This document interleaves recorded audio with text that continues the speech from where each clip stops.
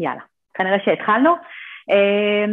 יום אחד הגעתי למטופלת, באמת זה היה לפני 2-3, הגעתי למטופלת אליה הביתה, אחרי שהבת שלה התקשרה ואמרה, את חייבת להגיע, אני לא יודעת מה קרה לאמא שלי, היא לא מסוגלת ללכת. פתאום, מאתמול להיום, היא לא מסוגלת לדרוך על הרגל, לא מסוגלת ללכת, היא רק רוצה לשכב במיטה, לא רוצה כלום, אני לא יכולה להושיב אותה, לא יכולה לעמוד איתה, ובטח לא ללכת על השירותים, תגיעי דחוף. אמרתי, טוב, מוזר, בדקתי עם רופא והכל, אמרה, הבאנו רופא כזה של רופא שמגיע בלילה, הוא לא מצא שום דבר, הפנה אותנו הלאה למיון, ואנחנו לא רוצים להגיע למיון. תגיד, אמרתי, טוב, אני אבוא, לא מבטיחה כלום, אני אבוא, אני אסתכל ונראה מה אפשר לעשות. אז הגעתי באמת לאישה הביתה, בת 79, מסתבר שבדרך כלל הייתה סך הכל בסדר, מתפקדת בעיקר בבית, לא מאוד פעילה, לא יוצאת החוצה, לא עושה פעילות גופנית, ובמבט אחד די מהיר חשדתי, מה שנקרא כאן חשדתי. היא שכבה במיטה והיה לה הפרש באורך הרגליים, רגל אחת הייתה קצת קצרה יותר, ואותה רגל שהייתה קצרה גם הייתה קצת מסתובבת כלפי חוץ. כן ניסיתי לתשאל אם קרה משהו, אם היא נפלה, אם היא קיבלה מכה, והבת שלה אמרה, אני לא זוכרת כלום.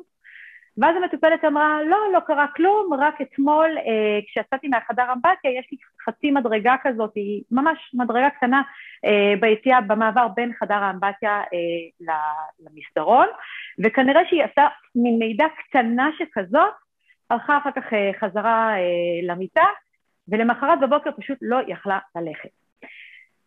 אז כאן בעצם חשדתי בשבר בצוואר הירך, זה שבר שהוא מאוד נפוץ, בעיקר באנשים מעל גיל 80.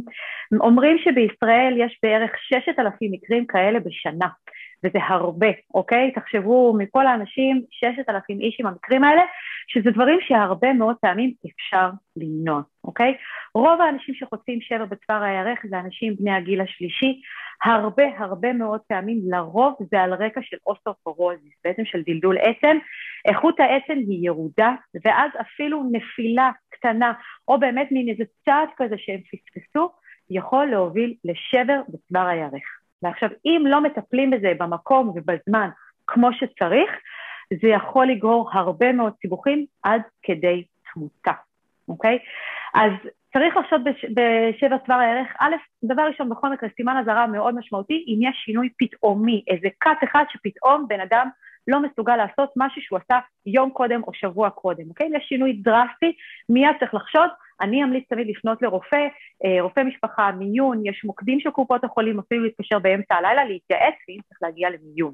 במקרה הזה הגעתי אני, וישר, כמובן שלא יכולתי לטפל בה ולא שום דבר, אמרתי להם, תפנו, כמובן, למיון. אבל צריך לחשוד, אחד הדברים זה מידע קטנה, ולפעמים אפילו לא ראינו את המידע, אבל כשמישהו שוכב, באמת יש הפרש באורך הרגליים שלו, ורגל אחת נוטה קצת החוצה. מעבר לזה, אותו הבן אדם, כשהוא שוכב, הוא לא מרגיש יותר מדי, לא כואב יותר מדי, רק ברגע שהוא נושא משקל על אותה הרגל, זה כאבי תופת, והוא פשוט לא מסוגל אפילו לא לעשות צעד וחצי, אוקיי? אז זה תמיד סימן אזהרה, חייבים להגיע למיון, ההבחנה היא לרוב בצילומי רנטגן, יש מקרים שבהם זה נקרא שבר ללא תזוזה, ואז לא רואים ממש את השבר בצילום רנטגן רגיל, עדיין במיון יצטרכו אז לעשות או בדיקות MRI או CT כדי כן לראות את השבר. עכשיו, לפעמים כשיש שבר ללא תזוזה, הבן אדם עוד איכשהו מצליח לעשות את זה כמה צעדים ואיכשהו עוד הולך, ואז קורה את התזוזה, ואז כן רואים את זה ברנטגן. בבקשה תיזהרו, תשמרו על היקרים לכם, אם אחד ההורים פתאום אומר שהוא לא מסוגל לדרוך על הרגל, תאבחנו ותבדקו את זה כמו שצריך. אז כמו שאמרתי, הסיבה הנפוצה ביותר זה בקרב בני הגיל השלישי, בעקבות אוסטאופורוזיס, אוקיי? גם אוסטאופורוזיס זה משהו שאפשר למנוע ולצמצם אותו, וההמלצות הן שכל אישה מגיל המעבר צריכה לעשות בדיקות לצפיפות העצם, ואם היא בקבוצת סיכון, ליטול טיפול תרופתי כדי למנוע את זה. כי ברגע שנוצר כזה שבר ואיכות העצם ירודה, כל דבר קטן עלול להגדיל את הסיכון בשבר, ואנחנו תמיד רוצים להקדים תרופה למכה, ובעצם למנוע את השברים ואת כל הניתוחים והשיקום שצריך לקרות.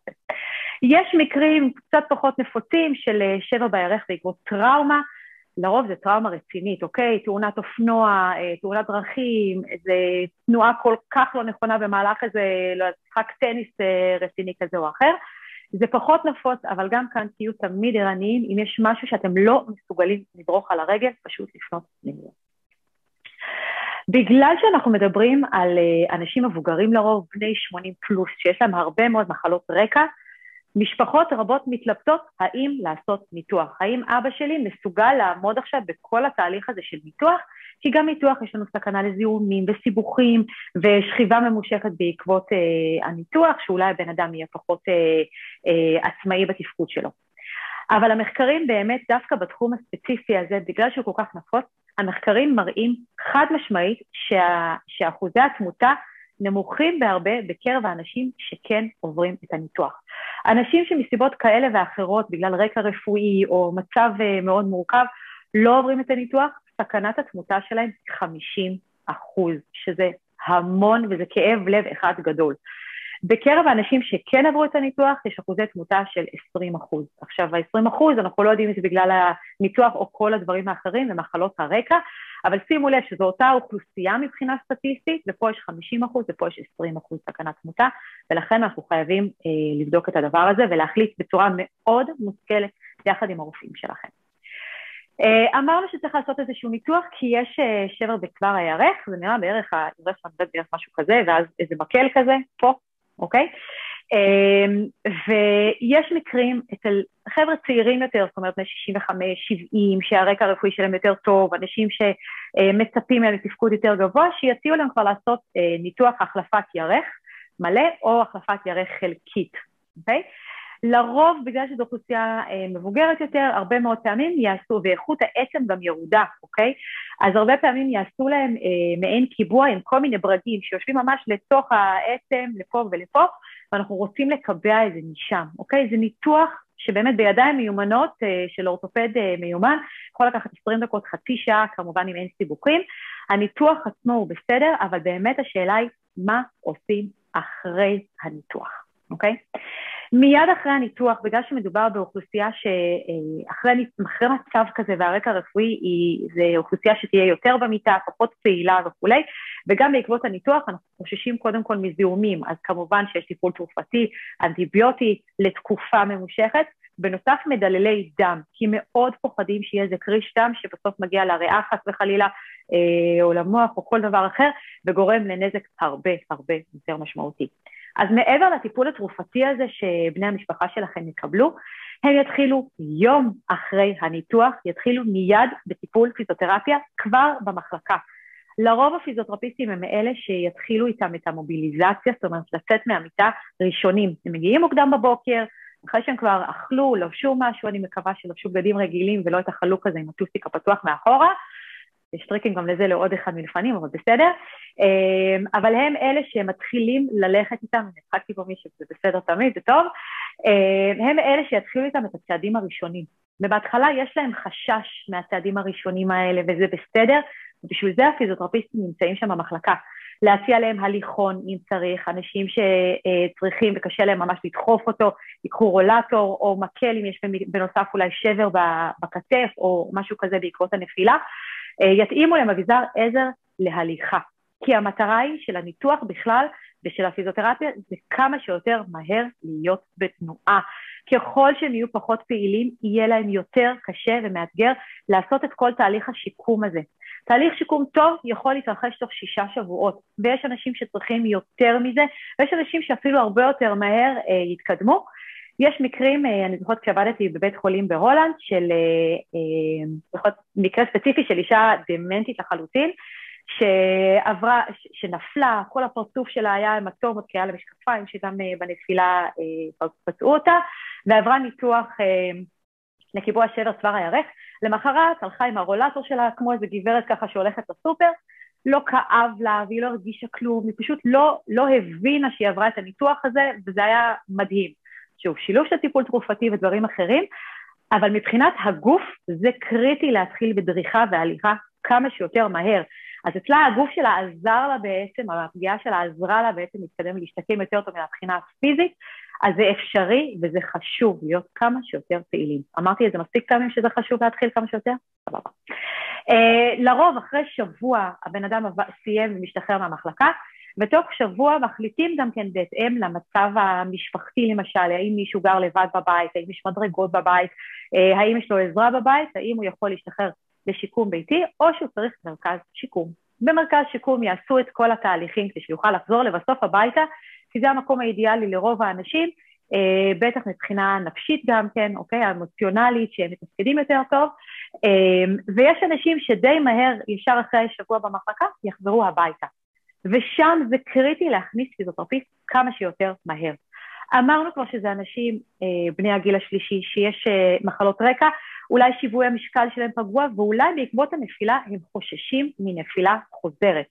ייתכן והנפילה קרתה בגלל שהם מעדו על השטיחון הקטן הזה בחדר האמבטיה, כשהם רצו לצאת בלילה מהשירותים חזרה אל המיטה שלהם, ואלה דברים שפיזיותרפיסט חייב לראות בעיניים, כדי לדעת להתאים להם את זה. זאת אומרת, אנחנו קודם כל עובדים על העצמאות, שוב, אם זה איך להיכנס למיטה, לצאת מהמיטה, לקום מהשירותים, לקום מהקורסה, להתנייד בבית בצורה כמה שיותר עצמאית, לשפר את ההליכה עד לרמה שהייתה לפני הנפילה. אם מישהו הלך רק עם מקל לפני הנפילה, הוא צריך להיפטר מההליכון הזה בסופו של דבר, וללכת רק עם המקל שלו. אוקיי? זאת המטרה. ובראש ובראשונה, למנוע נפילות חוזרות. אם איכות העצם ירודה, יש סכנה ממשית שכל נפילה קטנה, כל מעידה, כל מכה משמעותית, תגרור שברים. אז חייבים למנוע כאן את הנפילות האלה, אם זה בהתאמת הבית, אם זה שיפור כוח השרירים, טווחי התנועה, הגמישות, שיווי המשקל, אמרתי, התחושה וההתאמה של הבית. כל הדברים האלה ויותר עושים בשיקום ביתי, בפיזיותרפיה עד הבית, כי זה מותאם אישית לאותו האדם. אין שום טעם להביא אישה בת 80 שנפלה לפני שבועיים לקליניקה, לתרגל על איזה מכשיר כזה או אחר, היא צריכה בבית שלה עם בני המשפחה ללמוד מה לעשות. בדיוק בשביל הדברים האלה, אנחנו בפיזיוגרופ נמצאים כאן עבורכם. המטרה שלנו להתאים לכל אחד ואחת את הפיזיותרפיסט המדויק לו ביותר. ואת זה אנחנו עושים על סמך דאטאבייס עצום, שבו אנחנו יודעים על כל אחד מהמטפלים שלנו, מה הניסיון וההכשרות ואיזה תעודות, ושיש לו ביטוח, חס וחלילה לא מגיע, ויותר חשוב מהכל זה המשובים של המטופלים שלנו, שמדווחים לנו על איכות הטיפול ואיכות המטפלים שלנו. אני מבטיחה לכם הבטחה אישית שלי, שכל פיזיותרפיסט הוא באמת פיזיותרפיסט פרימיום, הוא באמת נבחר בפינצטה מלכתחילה, ונשארים איתנו הפיזיותרפיסטים הטובים ביותר בזכות המשובים שלכם. אז תודה על המשובים, ואתם, אם אתם עוד לא מכירים אותנו ועוד לא ניסיתם את השירותים שלנו, מוזמנים להתקשר אלינו, אל פיזיוגרופ, 058-58-158. אני נועה בן שטרית, פיזיותרפיסטית מוסמכת, מייסדת בעלים של פיזיוגרופ, פעם אחרונה, 058-58-158, תיכנסו לערוץ היוטיוב שלנו, יש שם תרגילים והדרכות, רעיונות עם מומחים, עוד סרטוני הסבר על מחלות ופתולוגיות ועל שיקום מניתוח, מוזמנים לעשות איזה לחיצה על ההתראות, שתקבלו התראה על כל סרטון חדש, סרטוני תרגילים שמאוד יעזרו לכם, גם כאבי גב צוואר, גם להורים, וכל פתולוגיה אפשרית, אנחנו באמת משתדלים מאוד. פעם אחרונה חביבה, 058-58-158, ואם הגעתם עד לרגע הזה, כל הכבוד לכם. יאללה ביי.